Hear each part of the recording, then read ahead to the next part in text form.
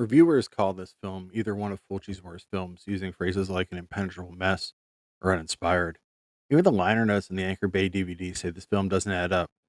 Would that put anyone else off? Not me. Not me at all. Hey, I'm Sam from BNS About Movies, which you can reach at bnsaboutmovies.com. You can always email me at bnsaboutmovies@gmail.com. Today, we're talking about Lucio Fulci's not well considered Manhattan Baby from 1982. Let's get into it. Susie Hacker is in Egypt with her archaeologist father George, Christopher Connolly from The Norsemen, 1990 The Bronx Warriors, and Peyton Place, and her journalist mother Emily, Martha Taylor, better known as Laura Lindsay, who was in The Adventures of Hercules. When a blind woman gives her an amulet, just as she takes it, her father is blinded himself while he enters a previously unexplored tomb, but not before he shoots a snake with a gun, and we can assume, this being an Italian movie, that was not a special effect. The snake was probably shot with a gun. They all return to New York City, where we meet Susie's younger brother Tommy, and oh my gosh, it's Giovanni Frezza, Bob from House by the Cemetery. Uh, Tommy, but let's just call him Bob, didn't go on the trip, and his au pair, Jamie Lee. Boy, naming a babysitter Jamie Lee is in no way a coincidence. Anyway, she's Cynthia De Ponte, who is destroyed by Fulci in the New York Ripper. Anyway, Susie and Tommy have somehow gained supernatural powers from the amulet, but Susie could still telepathically speak to her mother before she left Egypt. And laser beams blast George's eyes, giving him back his vision. But anyway, if you're wondering why a little boy has been dubbed with the voice of a small girl as Tommy slash Bob is here, you've never watched a Lucio Fulci film before. Anyway, Susia also has a pet scorpion, which is referred in the beginning as a symbol of death. As George captures it to give it to his daughter as a gift, okay, cool, and is playing with it. Weiler, a colleague, talks to George about what he saw in the tomb. Meanwhile, Emily is working with her wacky colleague George, who is Carlo DeMeo from City of the Living Dead, The Other Hell, The House by the Cemetery. At time in life on a story when Jamie Lee calls in a panic. She can't unlock the kid's bedroom door. And when she tries to enter the room, all she sees are snakes. Also, we know that friend Luke is wacky because he wears Groucho Marx glasses when we first see him. Then he has googly eyes later. He is trying to pick Emily up. His humor, I don't think, is going to work. Meanwhile, a security guard gets stuck in an elevator. He bloodies his fingers trying to open the doors, and then the floor drops away and he dies. Back to the kids. Luke offers to enter the locked door, acting like a goofy magician when he screams. Jamie Lee runs upstairs, but he's nowhere to be found. That's because that wacky Luke has been sucked into a dimensional gateway, is now in the deserts of Egypt, a place where that madcap Ponce will eventually die from exposure and dehydration if we're lucky. The funniest thing, everyone thinks it's a practical joke. No one ever discusses where Luke went again, for Luke has been set up seemingly to be an important character. He's gone. Anyway, Jamie Lee finds a handful of sand in the room and sees scorpions all over the place, but all the kids care about is getting dinner. So let's cue that Fabio Frizzi music. And this is all some practical joke, so why call the police? Speaking of Fabio Frizzi, it plays as we see Susie's hand begin to smoke and burn her bed. Then she levitates. Again, nothing strange going on. Jamie Lee should just take the kids to Central Park where they all take Polaroids and notes to millennials. Selfies used to take 3 minutes to develop, and the only people that use Polaroids these days are indie pro wrestlers and strippers. Anyway, a woman finds these pictures and ends up being the amulet instead of the kids. She shows the photo to Adrian Marcato, who is Cosimo Ceneri from Murder Rock and the New York Ripper, who puts his name and number on the Polaroid and ensures that the woman gives it to Mrs. Hacker. He's a mysterious man with a mysterious study filled with mysterious books, and his name means something that I'll tell you later. Anyway, Susie and Tommy have now learned how to go on voyages, trips that allow them to appear and disappear at will. And not everyone is able to do this. Jamie Lee goes on a voyage and never comes back, and no one asks, where's Jamie Lee?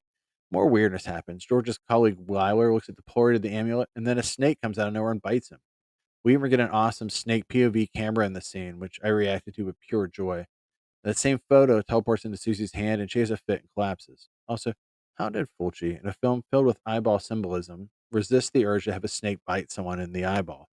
If you say Fulci cannot be restrained, I would advise you to watch this one.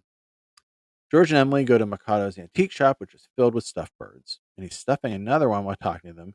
He explains that the evil is inside the amulet and now has infected their daughter and son.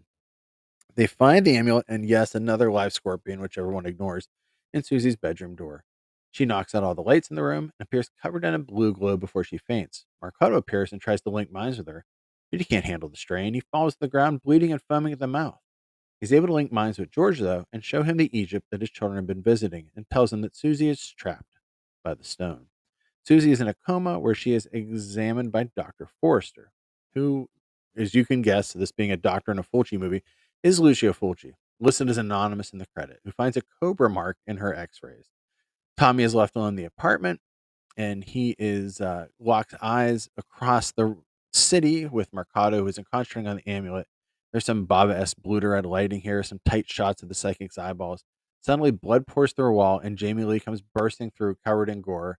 Uh, Again, this is still restrained for Fulci. Sushi's machines start to flatline before she awakens, choking and spitting up blood. Blue light links Tommy, Susie, and Mercado's home as he recites an Egyptian spell. Marcoto tells George that his children are safe. He's removed the curse and taken it upon himself so it will not harm anyone else. He tells George, throw that amulet in the deepest part of the river. After an entire film of holding back the geysers of fluid and exploding eyeballs that we know and love him for, Fulci decides that he must go insane with the ending. Spoiler warnings aplenty here. We see shadows of the dead birds come to life before every dead bird flies at Mercado, slashing at his face. We get some pecking POV sauce, and then completely over the top madness of repeated shots, a slowly lifting zoom, more interwoven POVs, and leaving the antique store owner a bloody corpse. The camera pulls back on a slow jazz song as we see the dead man bleed out and lift high above the store before zooming into a stuffed birds. And if I learned anything from a Fulci movie, it's never work in an antique bookshop, never work in a library, never go around books, never go around stuffed animals. Your face is going to get eaten. But this jazz song sounds like, when Billy Joel would play live and he'd like pitter patter on the keyboards before he'd play New York State of Mind and kind of tease you he's about to play it. That's what this jazz song sounds like. Anyway, George throws her the amulet, but now we're back in Egypt. We repeat the cycle as another young girl gets the amulet. Who do we blame for Manhattan Baby? And I don't blame anyone. I love this movie and I don't care. Manhattan Baby was written by longtime Fulci collaborators and husband and wife duo Dardana Sacchetti and Elisa Brigate. Originally, they called it The Evil Eye and the Possession and Eye of the Evil Dead, it was released as. They settled on Manhattan Baby because they wanted to evoke Manhattan Baby being Rosemary's Baby. Even the name Andrea Mercado comes from that film. He's one of the witches mentioned in Rosemary's Baby in the book All Them Witches, as he practiced black magic in the Branford building and is the father of Roman Kestevet. The budget would get cut throughout this film. About 75% of the budget got cut. So that's why the gore is so restrained till the end. And this is the final film of producer Fabio De Angelis and Fulci would make together. Fulci hated this movie and felt he had no choice to make it. De Angelis was obsessed by it. I don't think, again, Manhattan Baby is a failure. It makes good use of the faux Egyptian pyramids and market, as well as New York City. I love when Italians shoot in America, and that restraint leads to a great climax. It's somehow a mishmash of The Omen, The Exorcist, and The Awakening with a dash of the birds. And sure, it's not a great film, maybe even a good one, but it's an interesting film. And isn't that what we want? Anyways, if you got any questions, you can email me at bnsaboutmovies@gmail.com. Come to the site and read about way too many movies at bnsaboutmovies@gmail.com. And now here's that music I paid for.